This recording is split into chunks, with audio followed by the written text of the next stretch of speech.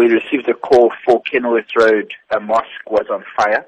SAPA, Durban Fire Department and rescue paramedics arrived on scene to find smoke billowing from one of the rooms in the mosque.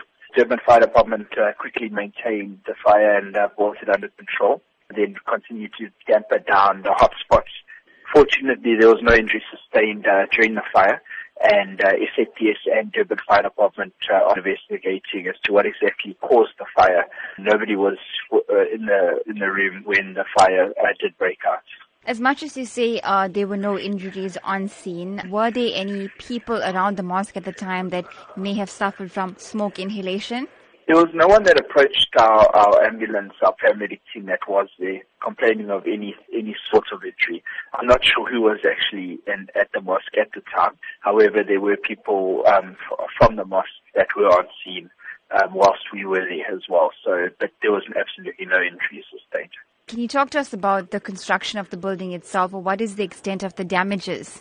It's difficult to say at this stage. I mean, as per the pictures posted, there was significant damage in one of the rooms and the roofing, obviously. So it will, obviously, the assessors will need to assess exactly how much damage is caused.